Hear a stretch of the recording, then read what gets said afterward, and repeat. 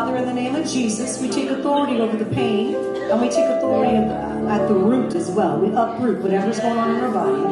I cancel right now every demonic assignment. Okay? How long have you had abdominal pain? A couple months? Okay, look at me. I take authority over the spirit of fear right now. I command that fear to leave her now. In the name of Jesus. Every demonic assignment that was attached to that fear goes right now. Every place of pain leaves her now.